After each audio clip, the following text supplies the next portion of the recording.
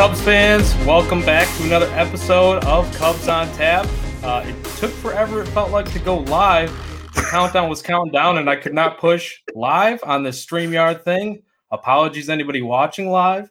If you are watching live, please go to YouTube and hit us up in the comment section because hopefully Elon Musk is going to change this. But we can't see your comments on Twitter if you're watching on Twitter. So go to YouTube, definitely comment us there. Back again for another episode. We're coming off of a win. Third win in our last 12 games. Thank God. Juice is with me. It's Joey knows nothing. I literally know nothing. And at Juice on Tap, the juice is loose. Joey and Juice, how you doing, Juice? Doing good, man. I wish I could say the Cubs were doing well. Rough kind of 2 series here, and just hurts when you get your butt whooped by those guys up north, man, in any sport, right? It seems like we've been taking a lot of L's to Milwaukee and the Wisconsin area for a while, depending if you're a Bears fan or a Bulls fan, and obviously the Cubs being in the division with the Brewers, and the Brewers kind of owning it for a while, man. But I'm excited to talk about some things that we're seeing that are good, and obviously a lot of bad as they're, kind of struggling through here. But I'm just happy to be on the mic with you, man. I know that our guy Ron Luce not on today. I don't know what he's doing. He's probably calling one of the 1,000 games he's calling over at the college over there. Probably like 4th grade volleyball or something. Some little kid group came in and he's up there calling the little volleyball game out there, man. And that's Ron Luce for you, man. He's going to be one of these days. We're going to see that man. If it's not like with On Tap, he's going to be one of those big time broadcasters like Boog. Just we're like, man, I worked with that guy one time and he's just a creature of a man. And what a guy. So yeah, we're going to try not to steer this ship into an iceberg. And pun intended, because it's been cold as hell around Chicago for May. And yeah, man, should be fun. I know we don't have a lot of good to talk about, but we got a lot of things that I know both of them are kind of like, brewing in our minds. I've seen some of your Twitter. I've tweeted a few things about the team recently, and there's a lot of news going around a team that's kind of really struggling right now. Team that's really struggling, no doubt, and I'm glad you brought that up about Ron. The legend of Ron Luce at Luce on Tap. It's going to be legendary when this book is finally written. But I hope, like you said, I hope we don't screw this thing up too bad tonight, and it's still entertaining. It's always entertaining, I feel like, especially when we're all together. But we're going to get us all together soon, hopefully. But yeah, struggling team right now, like you said, Juice. It was good to salvage something against Milwaukee. Looking at this, and I want to pull up a comment real fast here from our boy Scott Crawford. Shame on Ron. Absolutely, shame on Ron. Shame. But here's the thing. We salvaged one against Milwaukee. We only won one against Atlanta in Atlanta.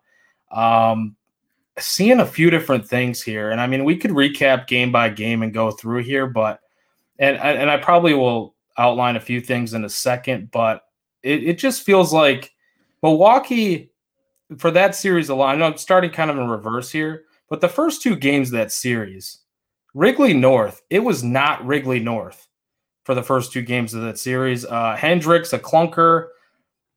And then the second game, they had the Steele outing on Justin Steele Day. We had some terrible defense going on. I mean, just all kinds of stuff. Only put up 2 runs combined. Outscored, I believe it was 20-2 in the first 2 games of that series.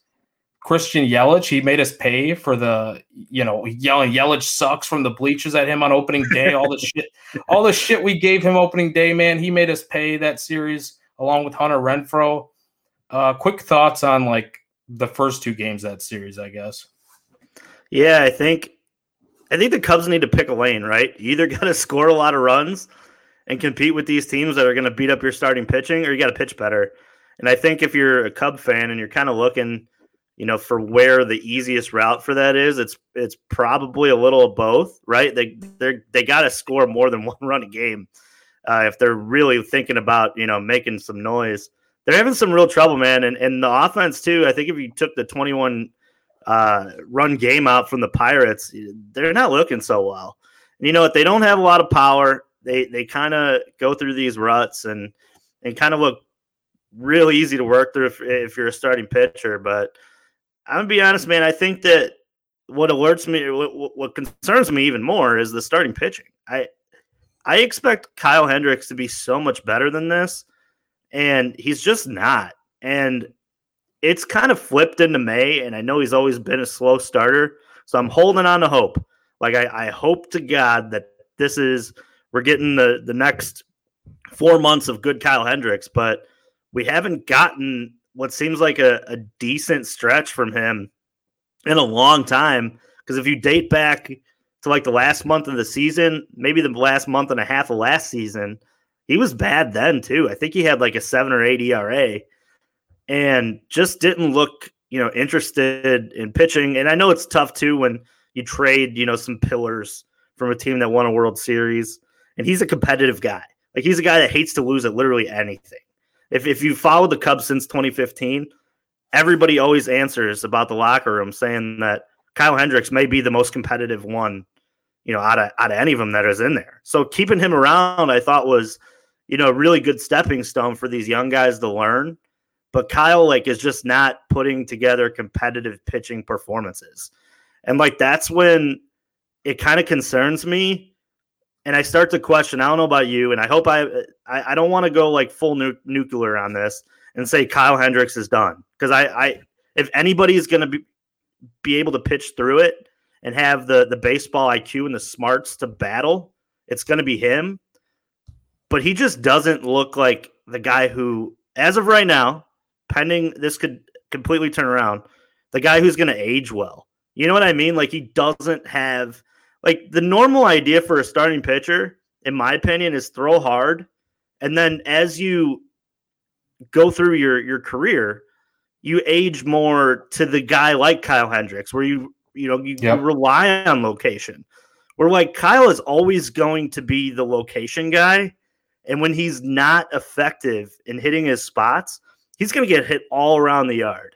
And we've seen that in the first half of this, first month of this season. Mind you, it's just a few starts. I don't want to jump off the bridge yet of Kyle Hendricks, but man, it's concerning. And you're getting Justin Steele hasn't put together a good performance in what seems like a while. Even he's kind of struggled, and they just don't have the high leverage of arms at the top of this rotation, I think, to consistently play the way they've played offensively and win baseball games. That's the truth. I mean, you're not saying anything wrong here. It's kind of concerning, or very concerning, when you look at Kyle Hendricks and you look at this rotation. And even Justin Steele lately has just not been I had higher hopes for him coming into the season, and he showed that some of that early on. And lately it's you're not getting depth from him. You're not, it's real questionable here. I mean, yeah, you can have some errors and stuff that are playing into this with his outings, but some of it was also on him, weird plays down the first baseline that he's, that's kind of those are random plays, right? Where he loses the ball trying to tag the guy going down the line. Weird plays. I agree with you on Hendricks. It's he's the type of guy that you would expect to age well, but after so long, you wonder, if teams are just catching on to him and his, maybe he's losing a little bit of that command. That's it's just not quite as sharp. And when you don't have that overpowering stuff, like we've talked about, at some point, when do the wheels fall off? And is this a sign? I mean, he did have a good outing against the Pirates the last time though. Before this last clunker, it was 7 innings, 2 hits, something like that. No runs. So I'm wondering, are we just getting this fluctuation with a guy like Hendricks? I mean, even Stroman, Stroman wasn't pitching his greatest. He turned in a quality start, and maybe we can go back to the Atlanta series here now as we were working in reverse. Stroman, excuse me, he turned in a quality start, but he still gave up 3 runs in that outing, I believe. And now this last time, on his birthday, 31st birthday, the Stro show, you knew it was going to happen. Turning up for your birthday, let's go.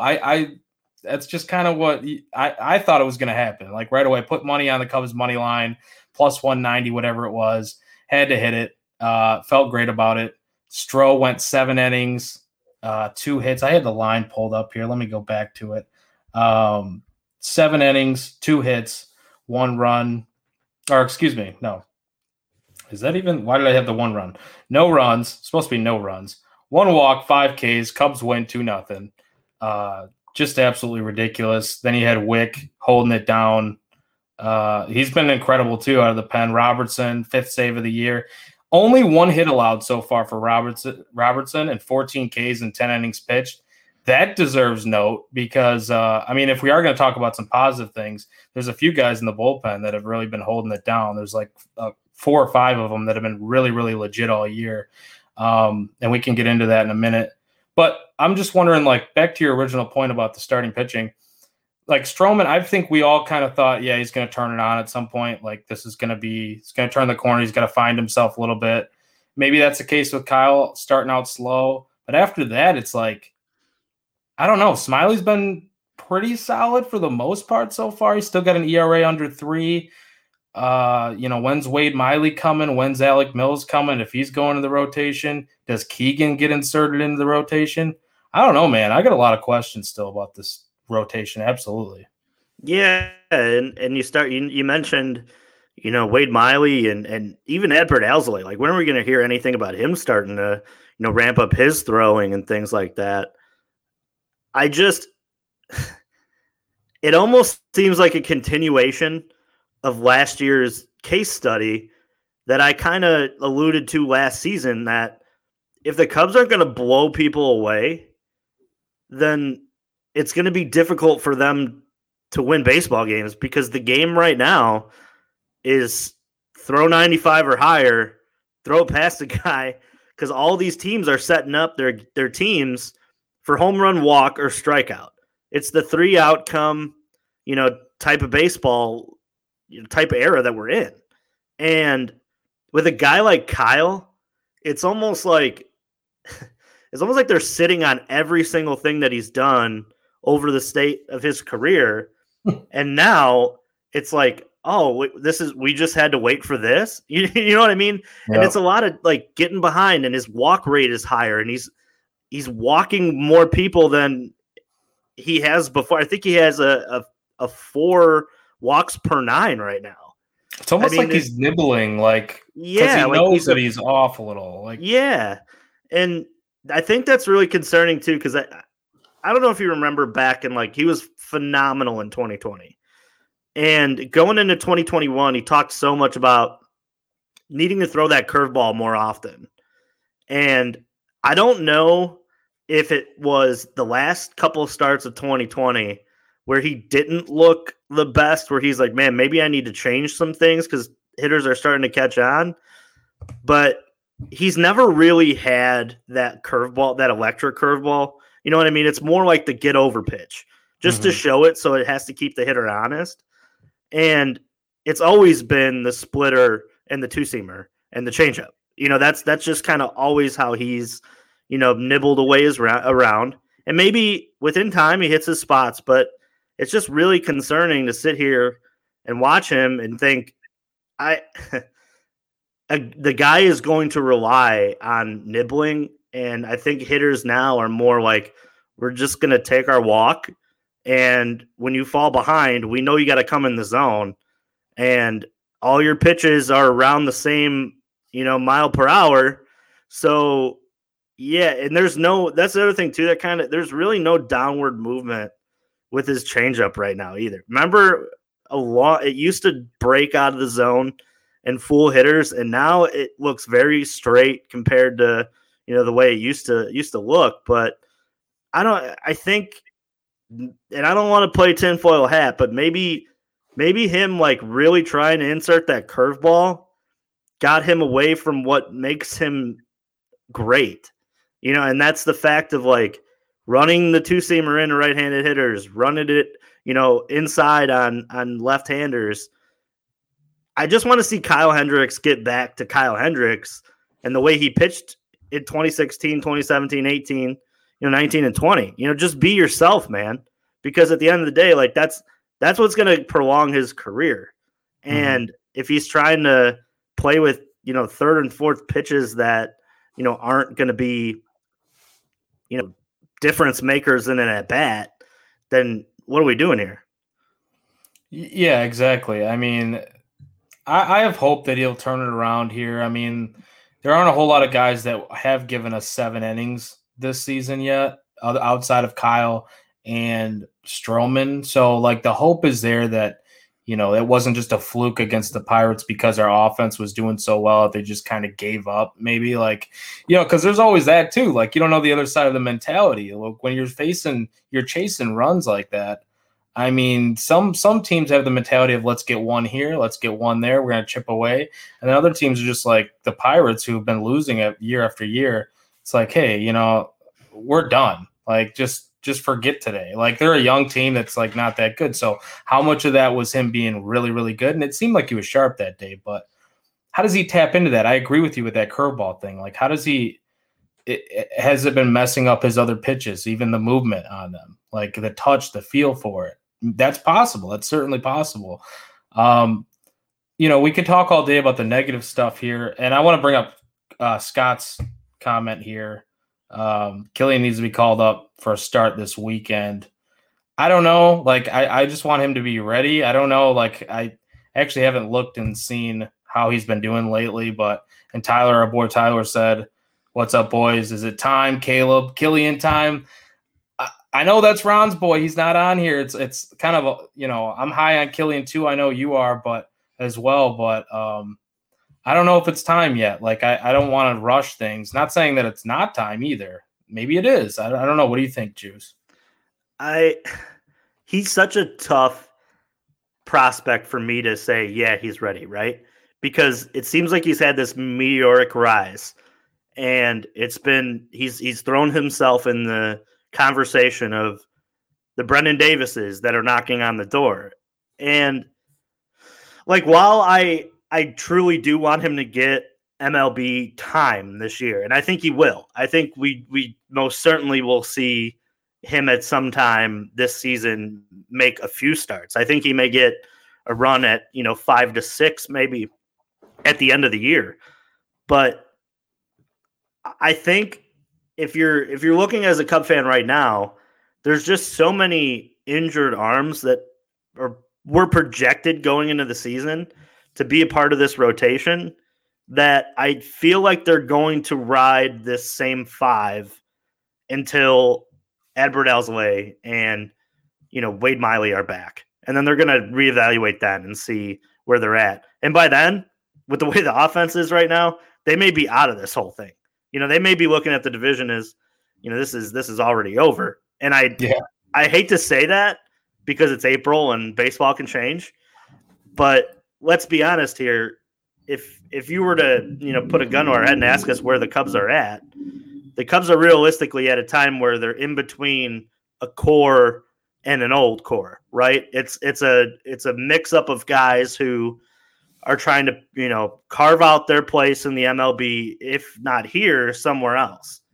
And I think that if you're going to get a look at Caleb Killian, I think the situations need to be right as well.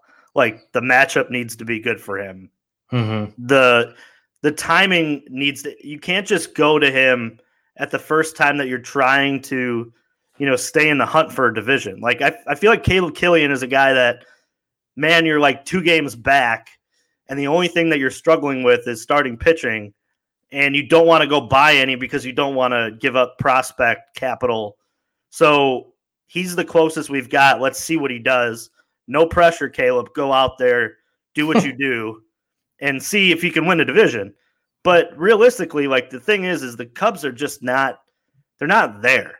And I think that, like, this is kind of showed – over the course of like the last couple, we were talking about it before we hopped on. What are they 3-3 and what in their last? Yeah, 3 and 13. 3 in their last 12 or something. 3 in their like last that. 12 or like so bad. Like if you look at it, they're playing really bad baseball. I'll expand on that a little bit too, Juice. Yeah, they haven't won a series since the opening series. They've tied some. They have not won a series since the opening series. And technically, they haven't won a series yet either, right? Because that was a 4-game set that was canceled. Yeah, right. Yeah, so that could have been. That could have been. So realistically, they haven't won a series since last year. So, yeah.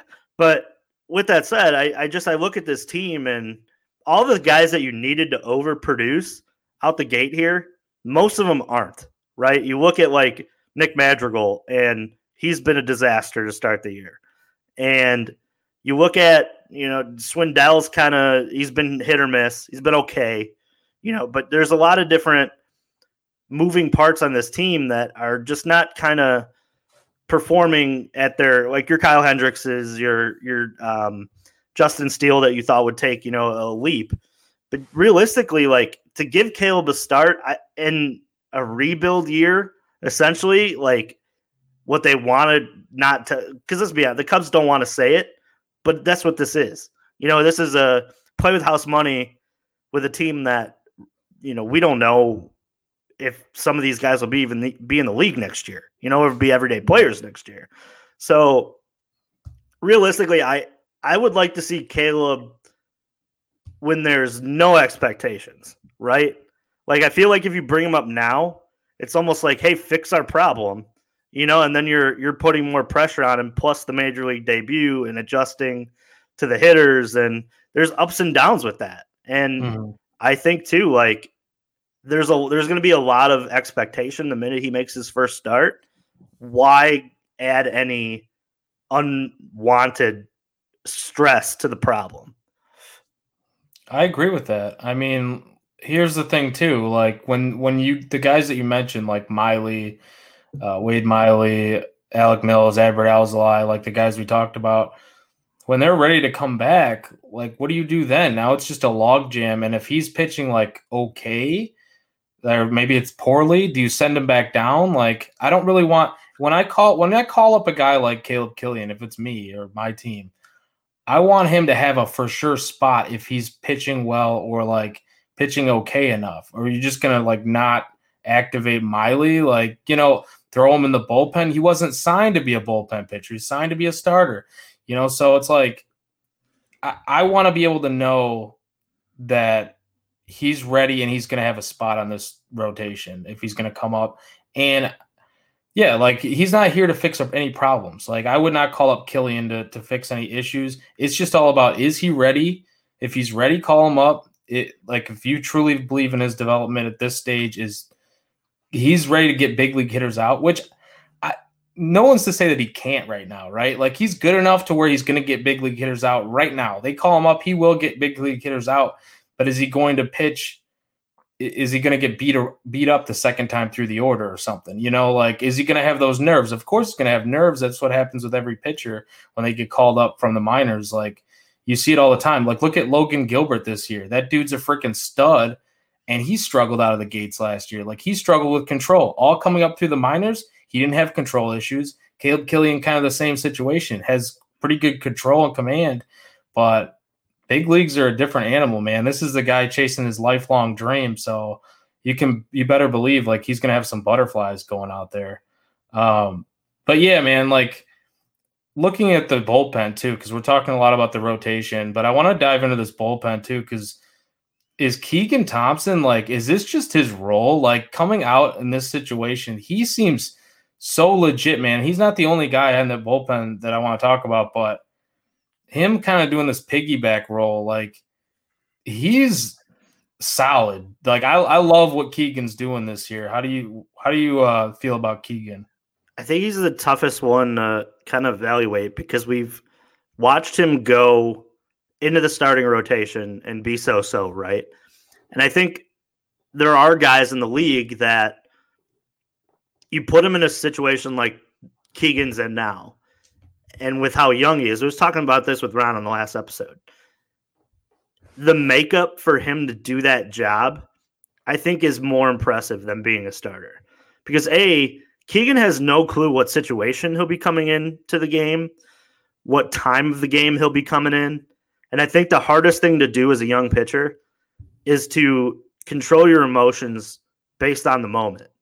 You come in with runners on, or you come in a clean inning, there's different situations that are, needing certain emotions and certain, levels of poise, I think is the best way to put it. He comes in with an open inning. It's like, hey man, like I'm going to go 3 here. I'm going to try to get, maybe 3 ground ball outs to keep my pitch count down, or, hey man, I need a double play here, so I got to throw this pitch because there's runners on first and third. And we've seen that from Keegan. Like Keegan could come in and clean it up a little bit too. And I think that like he could strike out everybody if he needs to. Too. It looks like do whatever. And I think that like there is such a value to that in today's, MLB, especially when it's like the starters, because we could see it now. Like, and I'm not going to blame. I don't think that you're going to get the level of depth this whole year from the MLB, but it's clear that like starters are just not going as far as they did even 10 years ago. I mean, I remember, even go back to 03, like 120 pitches for Pryor and Wood was like, yeah, he's got another 10 in him. Like, can you imagine like getting a little of that today? Like, no, they don't do that anymore. You'd be lucky if you get 90 out of guys now. Yeah. Like, so just to like have a guy like that where you can throw in there if you're down 7 runs and you have a day-night doubleheader tomorrow, and say, hey, Keegan, dude, get me to the end. Like I need you to save my pen. And he'll do that. And then he'll come back the next day and give you 1 or give you a hitter. I think that the level of flexibility that he has, I think is endless. And I also think it's endless value too. You can almost make the argument that is the most important, pitcher on the staff right now, because if he's able to do that, then you've equipped yourself with a Josh Hader. And like, imagine having that level out of your bullpen with guys that, we talked about it, are down in, the minors right now who are going to contribute. Your Braylon Marquez we've talked about him maybe being a closer down the line, considering that he's had some issues, staying healthy as a starter. Burrow Caraway, who throws like 103, if he can ever figure out how to find the strike zone. There's a lot of guys down there that like project as like the late guys, but there's not a Keegan Thompson, right, that projects like multiple innings. Because I don't think Braylon's going to be that guy if you move him to the closer role. You're going to tell him, hey, man, you're going to come in, you're going to throw 102. Like you're going to leave it all out there for 1 inning. There's just – and I think it's so hard to find guys who are comfortable in that role who also want to contribute that way and not be a starter. Like, imagine like how easy it is for Keegan just to think, man, like I do this 3 times a week and I come in for 3 innings. I pitch 9 innings at no run ball. Man, I could be getting $140 million, $200 million, $300 million being a starter if I just move to the starting rotation. But I think Keegan's kind of identified a market that Josh Hader kind of and the guy Andrew Miller kind of identified even before him, that like these 3 inning guys, fireman role. Yeah, these 3 inning guys that come in and shut it down, and you got no chance because when you see him on the mound that you're not scoring and you're down 2 runs, puts a panic because now you're in the 9th and you're facing 104. Good luck, squaring that up for a lot of these guys. And I think that's a great role for Keegan, and I hope that it stays that way. I hope this front office and David Ross don't start to get cute and go, I wonder, maybe he just had a bad stretch of outings last year when he got the chance, and now they're going to throw him back into the rotation and say, hey, go at it, man. And then if he struggles, then that confidence is ruined. And I think that's just as valuable. That's just as valuable as having the arsenal that he has. That's what I wanted to know from you, Juice, because and I was kind of hinting towards that. So I'm glad you kind of answered that before I even asked it. Was like, is somebody going to say, hey, like, let's give him another shot in the bullpen? I agree with you. Like, this is a spot where he thrives. It just, you can tell, like, he has that kind of bulldog mentality when he gets out there on the mound. He's not afraid of coming in there with guys on base and, picking up the traffic and then cleaning it up, or just like going and giving you multiple innings. Like a guy like that is so valuable because we've seen him with like 1 time through the order, 1.5 times through the order. Like he can do that. And because we lack the starting pitching right now and guys are not going deep, he can clean up a Justin Steele's mess. He can clean up Mark Leiter Jr.'s mess. Like it is invaluable to a team. And there's a few other guys too with this bullpen, like Rowan Wick. He seems like his velocity's back a little bit from the last couple of years. We've seen him really, or even earlier this season. He's been legit. David Robertson, I mentioned him, like he's lights out, hasn't given up a run yet. You're lucky if you get a hit against him. Like it's just not happening right now. Scott Efros, he's looking dirty still. I know Michael Givens had a rough one in Atlanta, but he's pretty much overall he's been pretty good. He's been pretty good.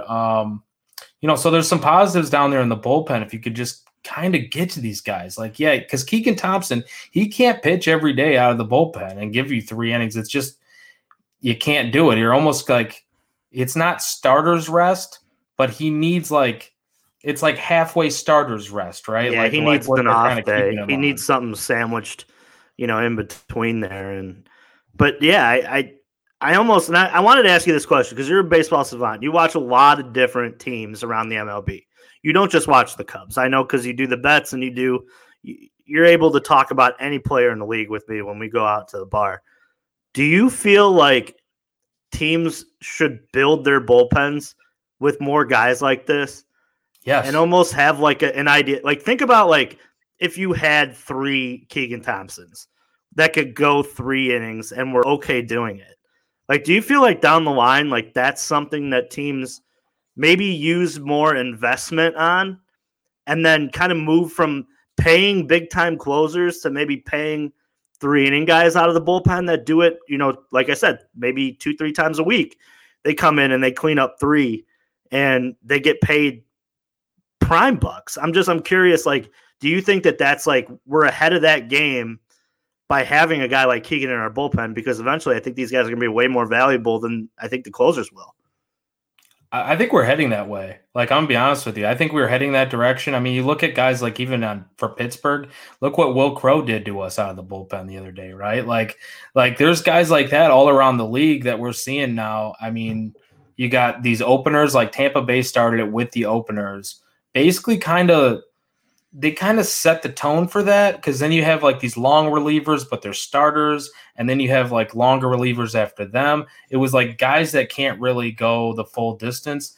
And then with the analytics being involved in such a huge part of baseball now, not that it hasn't been over the last few years, but even more so, every year it's increasing. We're noticing the trends that happen and when pitchers get really beat up. If, of course, the 3rd time through the order, but even after the 1st time through the order, you flash from that 1 time through, guy sees him once, next time he's going to have a better at bat again. It's just that those are basically just the numbers for the most part. And that's why you see even bettors, like you mentioned, the gambling side of thing. A lot of people like those nerfy bets, those no run 1st innings. It's because the hitters haven't seen the pitcher yet, right? But the issue with that is, now we're talking something completely different, but the issue with that is you're facing your best hitters in the first. The lineups are the lineups for a reason, right? It's 1 through 4. They stack them up that way to kind of get your best hitters the most at bats. So I actually have an issue with the nerfy bets, but I see why people do it. That's just kind of what my point was. But I do think, back to your original thing about the value of these guys, I think there will be some more money tossed at these kind of long reliever types, these specialists, these fireman type of pitchers that you're not seeing these guys come in as just Carlos Villanueva types or whatever that are coming in when the game's out of hand. You're seeing them come in high leverage situations, and you're seeing them kind of clean up the deal and then put zeros on the board and keep their team in the game. And guys like Keegan Thompson, guys like Will Crow so far this season, other guys that, I can't think of off the top of my head, but I certainly, if I'm looking at who it is on the team, I can tell you who they are. But it's a big thing. It's a big deal. And I think we are heading that direction in baseball. And I would love to see Keegan stick in this role for a long time. He's under team control. It's not like you have to worry about paying him now. I mean, unfortunately for him, like he might not make as big of money, but like you said, if this kind of trends this way all around baseball, second contract for Keegan Thompson, paying him what, 10 mil a year? Like that's not insane if we're talking about it once he gets like towards the end of his deal. Or maybe you trade him. Like, you know, we don't know what the Cubs are going to be like when it comes that time, or if he's even going to be like this solid. We're like projecting way in the future here, but I do love it, man. Like I like the way that this is kind of trending. I do miss the days of 7-inning shutout ball, like complete game shutouts. Like you hear that all the time. Like I hear Pat and Ron talk about it even during the Cubs broadcast. Like you just don't see that anymore, and it's kind of sad. Like I used to like the pitchers duels. Maybe I was a weirdo that, you know, liked the pitchers going 8-9 innings and stuff like that. But it's taken a little bit away from the game. But at the same time, you're getting the best baseball for the entirety of the game because guys are on point all game. So that's what's cool about it. Yeah, I'm curious to see too. Like I think there's only like one. I can only think of one complete game from a starting pitcher that has happened this year. That was that Logan Webb, or I could be wrong. Dodgers. Bueller? Did Bueller go 9 recently? Oh, Bueller. Yeah, it was a D-backs game, I think, right? And that's the only one off the top of my head that I can think of. I can't, and I'm sure there are more that I just miss. Mm-hmm. But you're right. Like the level of, and that's why I think like eventually these 3-inning guys mean so much more. And maybe Webb went 8 innings. I thought he went a complete game. Go ahead. And it was 1 run allowed. Go ahead. But yeah, just to think like, I think eventually the money gets moved. I really do. I think it gets moved from the closer position too. Because I think that with all these pitching prospects and teams seem to be loading up on just guys who throw hard, how easy is it to just move that guy to the 9th? No matter what, if you throw in the hundreds, 101, 102, you're going to be tough to hit no matter how good your secondary pitch is, right? Just the – so and I think a lot of teams – To your point, not to cut you off, but – No, you're good. There are a lot of teams now, like their best reliever is not even really the closer. Like they're the closer by default, but then they're coming in these high leverage spots, and then they're doing like closer by committee. Like David Bednar, to me, is the best closing option for the Pirates. Like just staying with that kind of same team. Sure. But you see him coming in the 7th, 8th inning, and then Chris Stratton or whatever is coming in like it's just because when they need him, bang, he's in there in the 7th and 8th, and you're seeing that because he has more of a repertoire, you know? Yeah, and I think too, like for the longest time, we've prioritized the last 3 outs of a game as so difficult to get, right? But now as we like start to see the way the game is played, it's almost like if you have a 3-inning guy that you feel comfortable in, those 3 outs don't mean as much as maybe these 9 do. And that's maybe worth paying more because you're getting through 3 innings and you could figure it out later on. 9 times out of 10 too, how many times have we watched a game and it ends up it's the 7, 8, 9 hitters, you know, up at the end? Like you're not always getting, you know, the heart of the order to end a game. If that were the case, closers would be who I pay the most to, but that's not how baseball works. 100%. And that's why I truly hope that Keegan stays in this role. Don't get cute with it. I think that's the one thing, like, if I'm pleading to the Cubs, please, dear God, I know your starting pitching has been just atrocious, but understand that, you know, like the Bears draft, you needed to fill some holes and people may be unhappy about that. But at the end of the day, you solved a positional need. And that's, you don't have a 3-inning guy out there that you can project for the future. Now, you can make the argument that they may have 2 on this, depending how the next couple months go. And Justin Steele was also really, really good in that role last year. Yeah. But I hope for his sake, with his arm and the power stuff he has from the left side, that he pans out as a starter, because I think that that's more of a difficult, body type to find, a hard throwing lefty who projects as a high end rotation guy. I think that that's more difficult, but who knows? There is Jordan Wicks, in the, down in the minor leagues, who's lurking too. He's another guy that I think is going to go through the system a lot quicker. So maybe by our point, we were talking about maybe having 3 of these guys. Maybe by the end of it, Justin Steele is projecting to be the lefty that can do that from that side.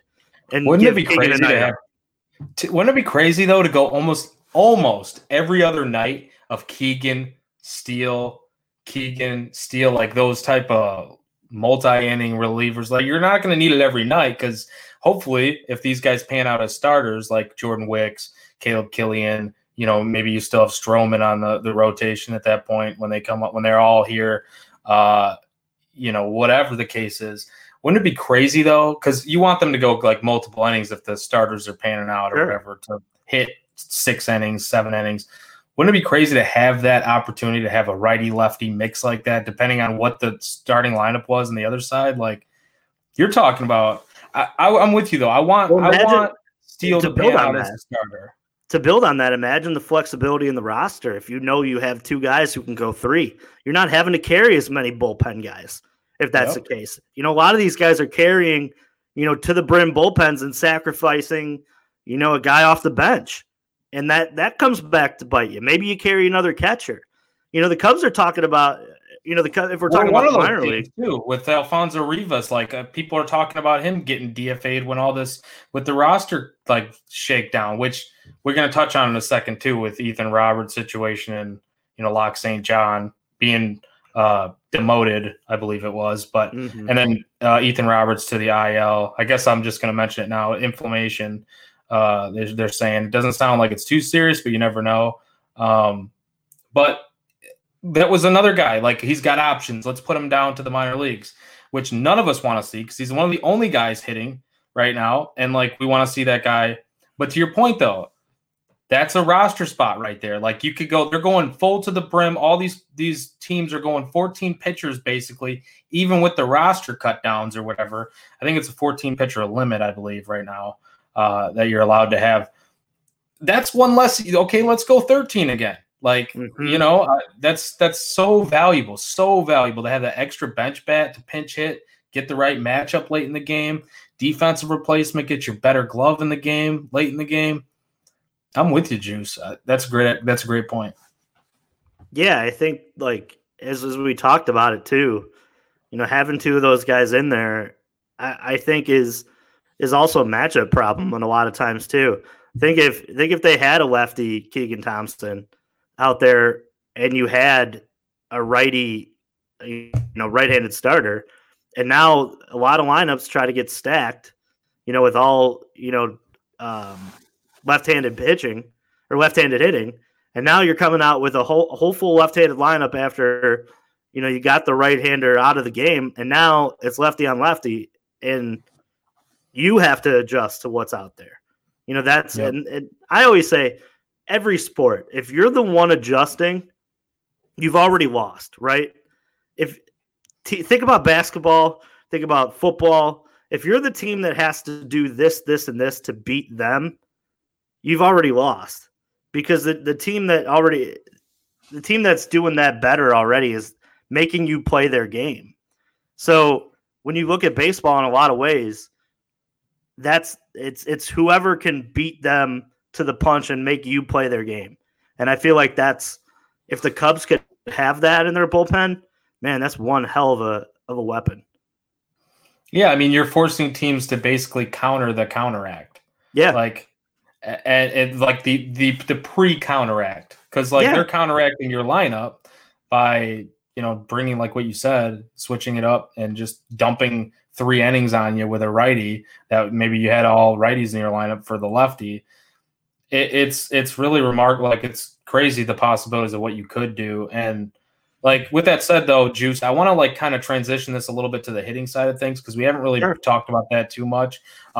Scott brought up, he was asking about, I'll pull up his comment here. He was asking if you're back on the wisdom train. And I think it's a good question. Like I wrote down his stats here, Juice, and I want to hear your thoughts. Like, if you take away his first 6 games, and sorry, by the way, Scott said is Juice back on the wisdom train with him leading or tied for the lead in home runs, in runs and doubles, and one back of Seiya for RBIs. I assume he's talking about the team lead or whatever. But with Patty Wise, take away his first 6 games played, Wisdom is slashing 327, 400, 714, 1.114 OPS, 4 bombs, 11 ribbies, like basically all of his production. Take away the first 6 games of the season. Like, he's one of the guys that's been actually hitting. Yeah, I think it almost kind of makes my point too of like, if Patrick Wisdom is your best hitter, your offense is probably in trouble, right? If he's the only guy out there who's putting up, good numbers, that's not good for business. We're looking at this team, and like I said in the beginning of the show, they got to pick a lane. They got to either pitch really well or start to score.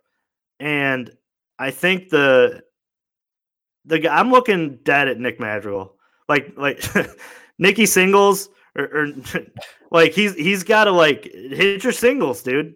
Because let's be honest here, like we knew what we got in that trade, right?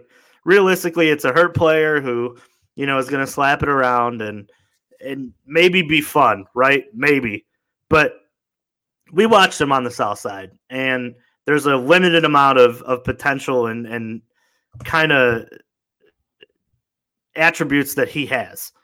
And he's one of the guys that needed to overperform if the Cubs were really going to look at contending in the division. And he's just been god awful. I mean, it's to the point where there's guys that I would rather see, at the plate because they have more power. If he's going to hit 200 or below 200 last time I looked and just hit singles, you're better off having a guy who hits 200 or 190 like an Adam Dunn, who at least runs into one every, 10 at bats.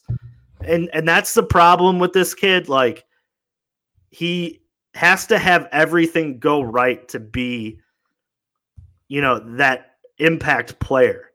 And I think that in a lot of ways, I think we're going to see it. He'll have a stretch where he plays well, but those stretches are never longer than his failures, in my opinion. Like, he just doesn't have the range. And I feel like they're so stacked at second base to think that he is like some type of a future on this team, I think is just kind of maddening at this point, because you have guys like Triantos, you have guys like Ed Howard. I think his time runs up before, he even gets a shot, to be honest. I truly do. I think that there's just not going to be a spot for him that's not just like maybe an extra bench player, and that's what he is. But I mean, it's hard to be a bench player though when you're like his like main attribute isn't even his glove, like it's right, his contact. That's the hard. He hasn't been terrible at second base. Like, I'll give him that. He hasn't been, he hasn't been. There's been other advertised. As bad as advertised. Remember, I mean, we were talking about him, with some of our buddies over on the South Side, I'm sure. They're like, oh, yeah, good luck with that. He's terrible defensively. He hasn't been that bad, yeah. Can't run the bases. No, he hasn't been that bad, but the hitting is a problem. And he has limited power, and I think that his body type is going to limit him from ever obtaining any more. He doesn't look like the guy that could add, huge amounts of weight either. You know what I'm saying? Like, he'd be just a shell of what he likes to do at that point. And yeah, baseball's going that way where it's like hit the ball, put it in contact. And I think put it in play. But I think he may be one of those guys that kind of fail on that same kind of Cub movement towards, putting the ball in play, and contact is great, but you still got to slug. You got to hit for doubles and triples. And like, we can't just have him ducking singles out there. Although at this point, Like I'd take I'd take some duck singles, but he's just with what you see in like the minor leagues. I don't see it. And Rivas, like he's got to get playing time, man. Like the kid's got to play. And I'm tired of coming on this show over and over and over again and being like, find him a spot. No, dude, he's got to play every day. Every day. He's 25 years old. He's 25 years old. Figure out what you got. What is the point of this year if you don't figure out what he is? You failed. If David Ross doesn't get to the end of the year and you don't know if Alfonso Rivas is an everyday player or just some guy that you trade for, left-handed, Sean Newcomb at that point, like type of guy, like you need to figure that out. And if he doesn't figure that out, God damn, like that's such a failure. Like there are a limited amount of guys that need to play every day to see what they are this year. He's one of them.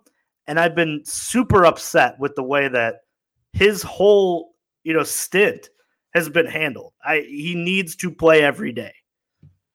He shouldn't have been sent down to start the season. No. I've said this from the beginning. In my roster prediction, the article I wrote, I had Rivas on the team because there's no way you send the guy down. He hit over 300 in 18 games last season, the small sample size.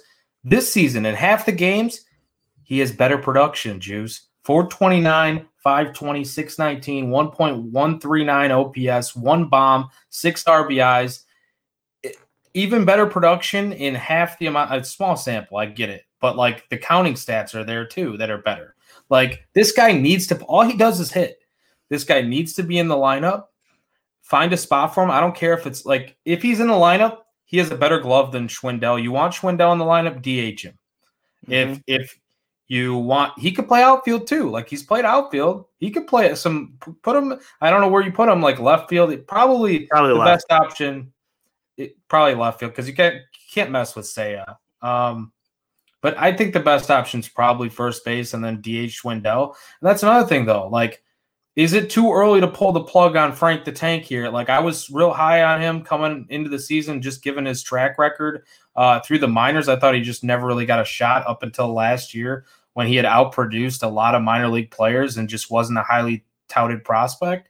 But you look at, like, his barrel percentage, his underlying stuff, along with his, like, actual numbers and production, his metrics are down in the gutter, like almost non-existent for the advanced stats.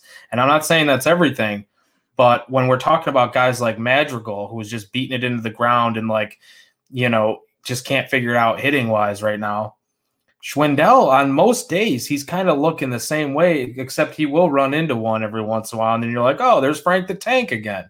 I don't want to give up on him yet, but like at what point do you give up on the Tank? Yeah, I think that's coming. I mean, really, as I said, if you get to the end of the year and you don't know what you have with players who are 28 and under, well, you failed, right? I mean, that's the case of it. And you know what I feel? I feel like there's two players who are standing in between Rivas playing every day. And it's Frank the Tank, who, hey, thanks for last year, man. That was fun. You kept my head sane, after the sell-off. I was shotgunning beers in my backyard, man. I was having a hell of a time. He was fun. And, hey, we'll go back and we'll talk about Frank the Tank in the same breath as we talked about Jake Fox, right? How fun was Jake Fox for, like, 30 games? Michael Hoffpower, Yeah. Like, we'll talk about him in the same – he'll be the, hey, remember this Cub when you're standing around – Murphy's like we were for opening day, naming Cub players that were on the roster we were laughing about. But, dude, I feel like he's standing in the way, and in a lot of ways, it's Jason Heyward because Ian Happ can play center, and Rivas can play left. So, if this it's hard with Heyward because – all the guys that have not been producing, Heyward's actually not been terrible this year. So it's like, I get what you're saying. He's not the guy I want to see out there. I want to see what we have from these guys. But Heyward is like, not saying he's been great either. he's actually been doing something. And like, that's what's like, okay, let's just DFA him because we want to see other guys. Ideally, maybe, but like, I don't know, man. Like, how do you do that? Like if he's being this leader. I think that conversation is a very awkward one, I'm sure, considering that his own manager, won a World Series with him and was probably standing next to him when he gave that speech. And I love Jason Heyward. I think he gets a bad rap as a Cub. He's done a lot for the city. And yeah, he's never going to live up to 190 whatever he got. Never. And that's okay. You won a World Series. That money is spent and gone. It's fine. But on the flip side of it, it's a reevaluation year.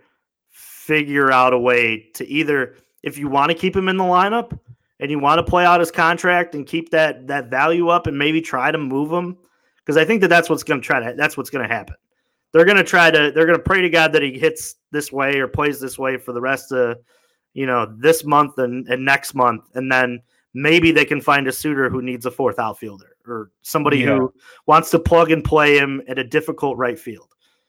But I'm okay with eating the contract too. And I think that's going to happen, right? You're going to probably have to add a prospect with it too, to just get him out that you don't believe in, probably a lower one that maybe is a long shot. But no, just to round that whole thing out, man, like you got to try to figure out ways to, and there's only so many spots in the lineup, but there's two guys that need to play every day. Three guys that need to play every day, in my opinion, and it's Ian Happ, it's Alfonso Rivas, and it's Seiya Suzuki. Everybody else, maybe add Nico Horner in that as well, because you're kind of you're trying to bank it, but everything else is wide open to interpretation. If you think that you can fit in a guy here or here, especially with the DH now, there should be no problem that Ross isn't able to find, spot for Rivas. I think Rivas is the first one that you need to solve getting into the lineup, though. Like that's the figure it out. Make him DH. Maybe you DH Happ a couple times more and play him out and left. I know Ian Happ plays second base for a while. Maybe you're putting Ian Happ at second base a little bit to see if you could still do that. He could still do that again. Try it. You got nothing to lose. I mean, here's the thing. Here's the thing with Madrigal, right? I want to see him play more just to see, if he can get back to even hitting above 300, get back to that near 300 level, because that's what was advertised, right? He has this contact hitter, but he's been a line drive hitter, not just somebody who hits it into the ground and hits it into the air.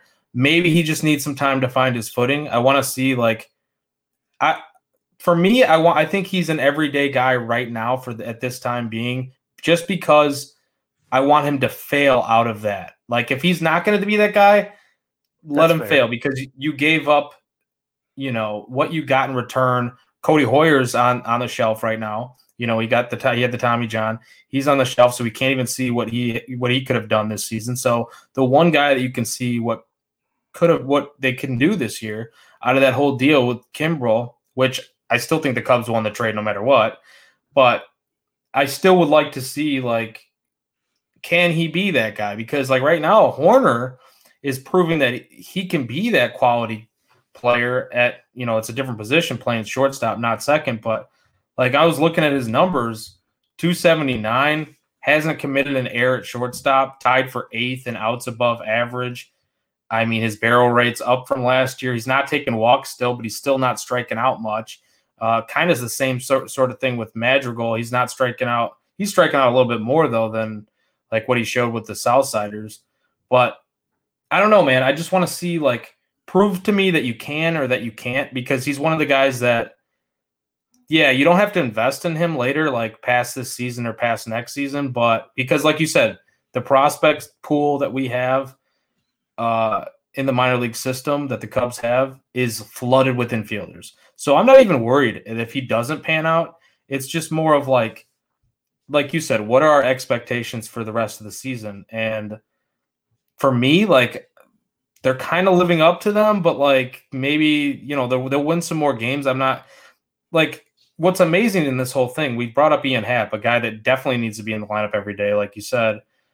I mean, outside of Seiya Suzuki, he's been the best hitter on the team.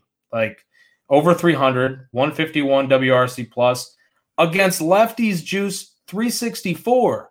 Yeah. Who is this guy? Like, what did he do with is he MVP Happ again? Like, this is crazy. And congrats to him too. I saw on social media he got engaged today. Oh, congrats on his off day. Yeah, good for him. Yeah, he's been incredible. And I think if you're gonna stake time to watch the Chicago Cubs, and by staking time I mean watching the major league team, not the minors that seem to be more exciting at times this year. Ian Happ is like must-see TV. I mean, he's been incredible. I mean, he's on pace to he may be an all-star this year. That's the Cubs may be looking at him, and that may be their only all-star, because what we've seen out of Seiya Suzuki for the last 13 at bats hasn't been. I think that we're kind of he's due for an adjustment, and I think that he's going to struggle a little bit for this next couple series. But I think he'll turn it around. I think once he figures out what they're doing, he's a smart hitter. It's here nor there. But yeah, I think if you're watching Cubs television and watching Cubs games, Ian Happ is somebody you got to sit down for every at bat. I think it's so refreshing too to see him have the success that he's having, because I think that he solves a major point for them. The fact that he can play so many positions in the outfield, I think, is a value to them, and the fact that he does switch hit. I mean, there's so few guys that are switch hitting in today's MLB. To have the level of production he's having from the right side is something that I don't think enough people are talking about. I don't know what he did, and I don't wish that we had access to figure out like what he did over the winter to make himself better. But it's clear that his right-handed swing is nothing like it was for the last 3 years. So, I mean, realistically looking at it, man, it's like I want to figure out what he did, because I think that he's put in the work and he solves a big problem for them. It's been fantastic. And I agree with you, man. I think that Ian Happ he's been the saving grace to the team in the first month here. Imagine where they're at without him hitting. They're in the cellar, right? Without him and Seiya Suzuki, Patrick Wisdom for this stretch. I'll throw it on there because I know our boy Scott's probably like, man, Juice got to admit that he's been doing something. He's having it. He is, and I'll get excited for when he's playing somewhere else. But that's here nor there. But just to kind of round it out, without those guys, man, the offense is just it's awful. It's awful now with them in it. So they got to figure something out. I think they will. But Ian Happ has just been a godsend to them. He definitely worked on that right-handed swing. Like you said, he put in some work, and he took some, like, he must have taken a lot of hacks in the offseason. Because I was one of the guys, Juice. I was one of the guys that was saying, look, just stop. Just I remember give it that. up. We sat on the same show. We're like, stop. Be left-handed. Yeah. I was saying that, like, before he went on that hot streak and after he went on that hot streak, because most of production still came from the left side. Last season, from what I remember, like during that hot stretch of like ending the season out really well.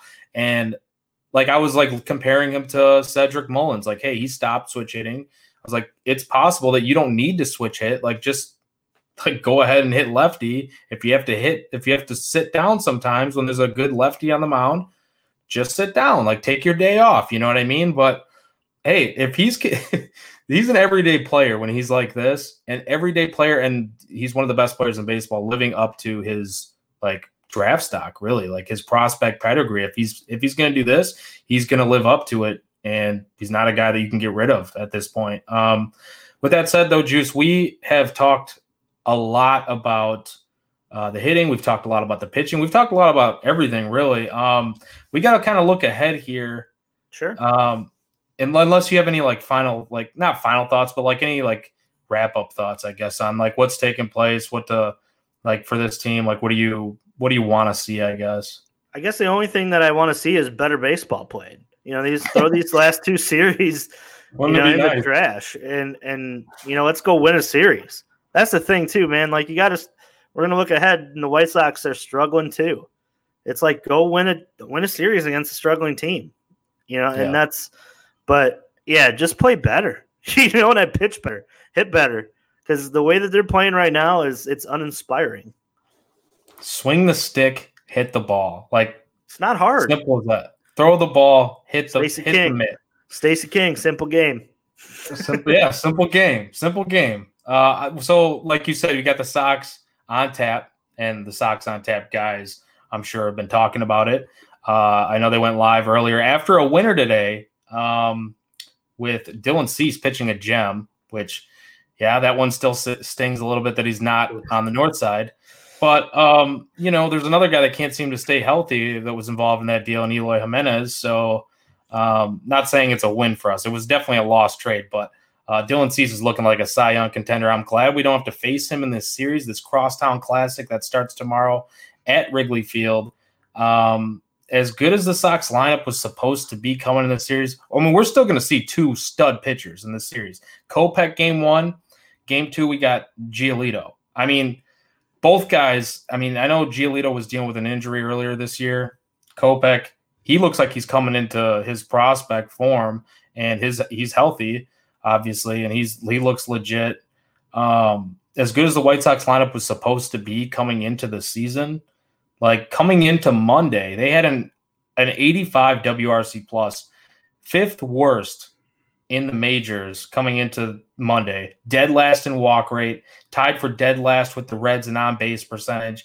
Like this lineup, forget all the pitching concerns that everyone has with like Lance Lynn being hurt and all that. Like the lineup itself has gotten off to a slow start, and they've also had, they won obviously today as we're recording this on Monday against the Angels, but they got the same record as the Cubs, and they're 3rd place in the AL Central. So, like, it's surprising, Juice. Like, what do you make of this upcoming series? And I don't know, what do you make of the Sox team that we're going to face? Well, let me preface it with saying that I absolutely hate interleague play. We talked about this a little bit, on our pre-show. It's just something that I've never been a fan of, and I think that it's something that needs to be brought out as a gimmick every other year or every 3 years, because I don't think that these games carry any weight. I don't. I've always been a component of like I don't hate the White Sox as a fan. I actually enjoy watching good baseball. And I'm really sad that like they're not playing well, because there was a hope that I would watch a lot of Cubs growth and then watch some decent baseball on the South Side. And to just have this, product for both sides, over the course of, this first month, it's just been kind of like baseball in Chicago has been kind of snake bitten, right? Just kind of like the weather, real cold, real, uninspiring. But just to, talk about the series, I think this comes down to like the Cubs pitching, getting Sox hitters out of the zone. You talked about how they don't walk. They have one of the lowest or the highest swing rates too in the MLB. Like they swing at everything, and they don't take their walks. And so maybe this is an opportunity for, guys in that starting rotation to go deeper in a ball game, because maybe you throw that pitcher's pitch up there, right? And get a ground ball, and you got a guy within a pitch or two out. Maybe you're able to go a little deeper into the game.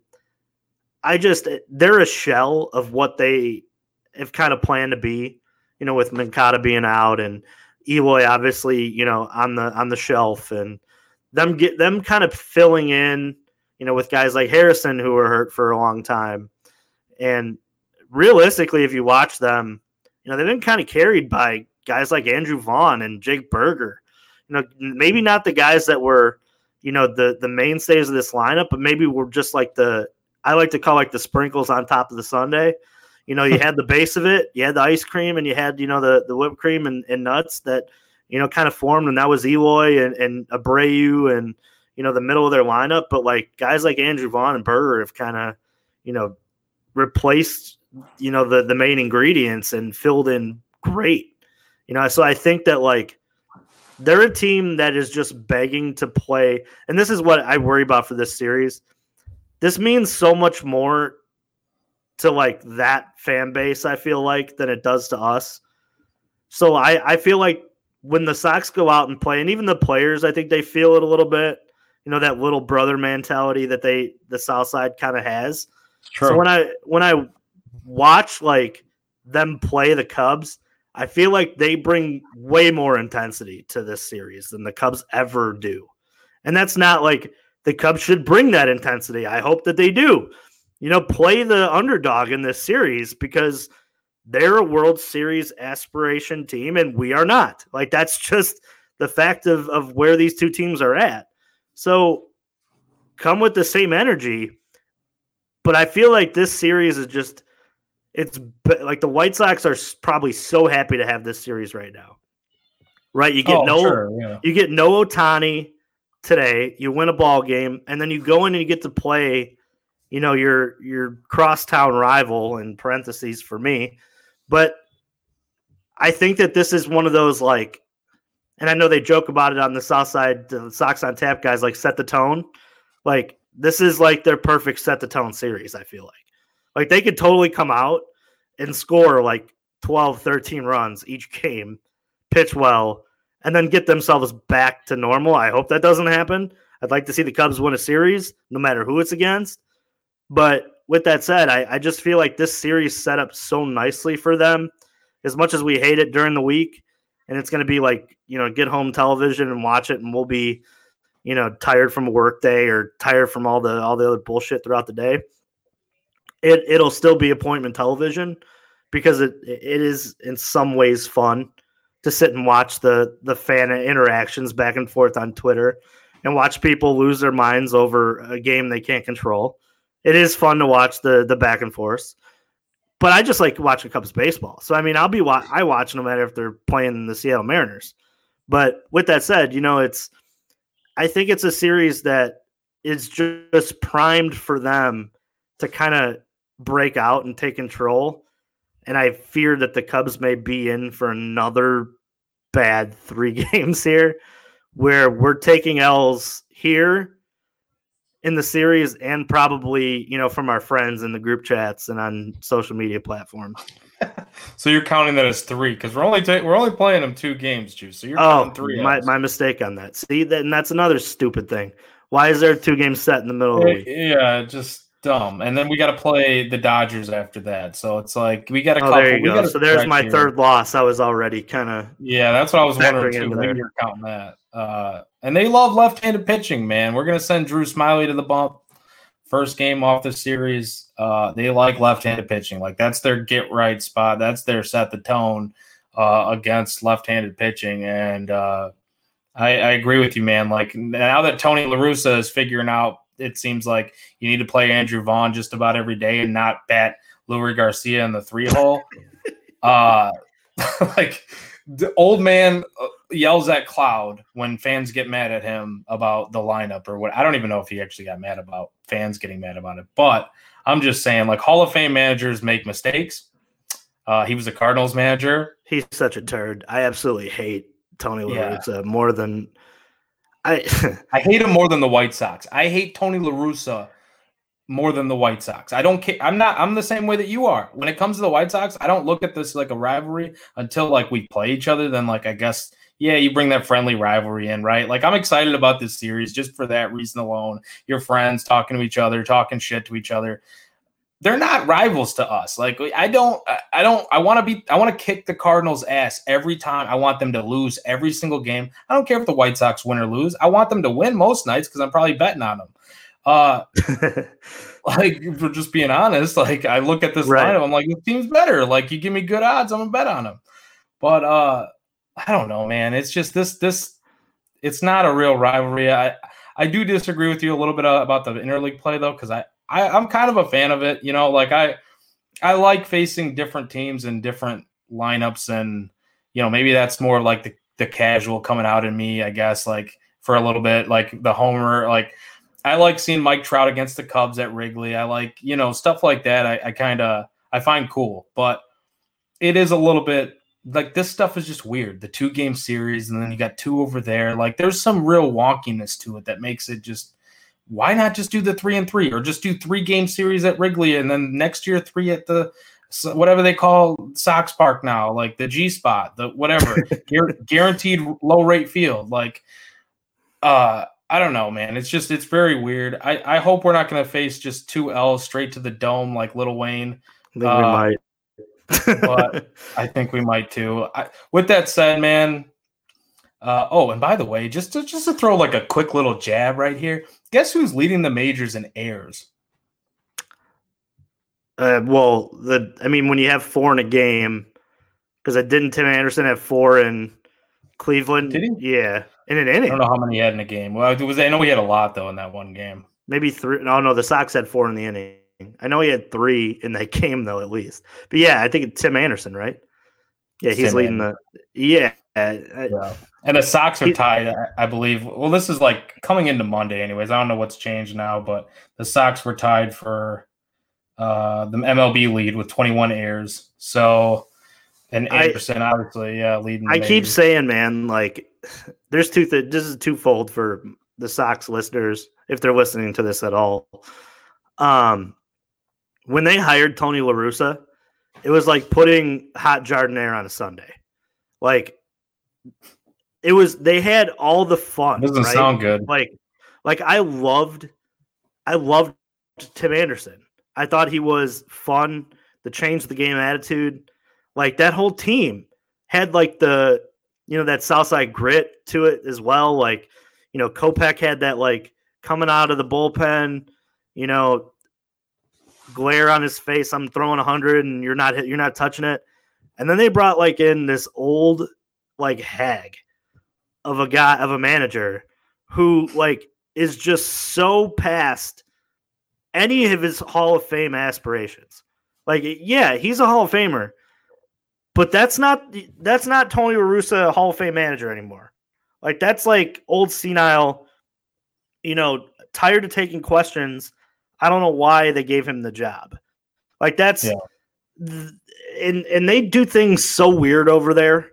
Like to me, it made so much sense for them to go and get like it's Reinsdorf to get an analytical manager though. Like it didn't make sense. Like the manager for Detroit, what's his name? I'm blanking on. Oh, Hinch? He managed that. Yeah, like he was available at that time. Like why was that not the move? Yeah, I know. There was a few of my buddies that really, really wanted Hinch. And you're right. Like, La Russa's not that analytical guy. Like, I mean, when you can give Lurie Garcia as many at-bats as he possibly can, you just can't not do it. You have to do it. Like, I don't know, man. It's not my team. I don't really care. And I don't know. I think that they've played their worst baseball of the year. I really do. I think they're going to turn around, too. I really do. I think that they're going to play really well in May. And when they're going to get healthy in June. And then when they get healthy in June, there won't be one team in that division that stops them from winning that division. And as we talked about it on this, you don't got to win 120 games to win a World Series. That's not like that's not like a requirement to win the World Series. You have to win 120. Like you just get in, so yeah, I truly think they played their worst baseball of the year so far, and I know our Sox friends are probably hitting the panic button, but they shouldn't. They really shouldn't. It's a flawed team. I don't think that they're the best in the AL or in Major League Baseball in general, but they're a damn good team that could beat any team in the league. They are. They're maybe not the best, but they got some pieces on there. When they get healthy, it's a tough lineup to face. It really is when they're all there. No question about it, man. This team's gonna be this team is gonna be fine. I truly believe they're probably gonna make the playoffs too. If not, they're gonna be right in the runnings there with the Twins, because I think the Twins are a little bit better than people projected, even after the Correa move, because the pitching looks better than maybe people thought. But I do think that, and I like Joe Ryan, I always did, but I thought he was gonna have a good year, and he has so far. But I think that this team's going to be fine. They probably played their worst baseball this season. I don't see them making like this many errors. You're not going to have Anderson with all these errors in an inning or whatever. But same goes for the Cubs, right? Like to bring this back to the Cubs, maybe not their worst baseball of the season, but they've had a tough stretch here, and I think that they're going to play a little bit better. Not in this series, I don't see that really, but I don't know. All we can do is hope for the best. What do you think for this series, though, Juice? Like, we need a fly the W pick. Who is your fly the W for this series? The only one you can really put any hope in is Ian Happ right now, right? He's the only one that seems consistent. I'll take Ian Happ. He seems to be the type of guy that gets up for games like this. I like it. That was actually where I was going to go with mine. So I'm going to redirect. Double up. I'm gonna change directions here. I'm gonna go with a guy that we kind of shit on all podcast. Let's go like straight narrative street, taking it right down narrative street. Just shove it right down their freaking throat against your former team. Hyped up. You talk about somebody who would be hyped up for the series? That's true. Probably Nick Madrigal. Let's get some base hits, dude. Let's get some freaking doubles. Like, let's get some gappers. I don't want to see little dribblers. I don't want to see these ground outs. Just stop. Like, hit your line drives. I'll take singles. Madrigal, maybe an RBI single. Just get on base. Let's go with Madrigal. If he hits a bomb in this series, the world is going to explode. So I'll be playing the lotto if that's the case. Yeah, we might need to. Juice, any final thoughts? Though we touched on a whole bunch on this. We've been sitting here for over an hour and 20 minutes. I love it. It was all good baseball. I love it too. I love it. We had a lot to talk about. You know what I mean? We had not a lot that was good to talk about, but there are some positive things to look forward to. I do like what I've seen from guys like Horner. We want to see Rivas play every day. Wisdom's been solid. Hap's been great. Seiya Suzuki, a little bit of a lull, but he's been. I mean, he just won NL Rookie of the Month, in his first month in the major league. So that's impressive. Hats off to Seiya Suzuki. And yeah, man, I don't know. Any last kind of thoughts here as we wrap this thing up and get ready for the Sox?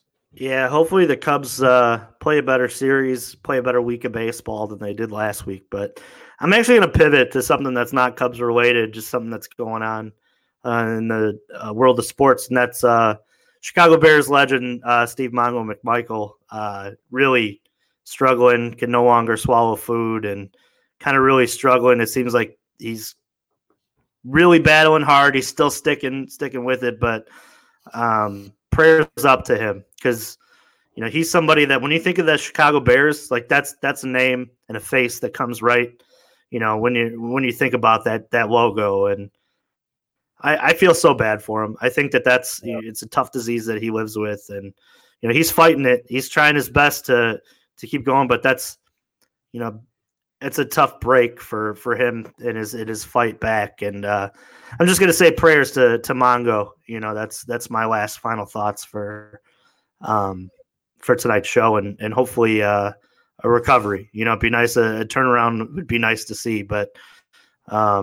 Yeah, poor guy. It's a type of guy that, when you think about the Bears, like I said, you think about him, and he's done so much for the city too. And prayers to Mongo. No doubt. I'm glad you brought that up. That is huge. It's too bad what he's dealing with right now. I definitely prayers up to Mongo. Like one of my all-time favorite moments is watching him from the Wrigley doing the seventh inning stretch. Now that we're on this Cubs show, talking about him, because I do the Bears on Tap too with Beaton, Quentin, and Ron. If you guys want to check that out, obviously. But Mongo, man, just him, that's one of my all-time favorite moments. It's too bad to see him go through this, but him in the seventh inning stretch when he was yelling at Angel Hernandez, who was still making a fool out of himself as an umpire to this day. So it's like every time I see a horrible call from Angel Hernandez, I immediately think back to the time that Mongo was just like, I'll deal with that umpire later or whatever, and blew him a kiss. Just incredible stuff.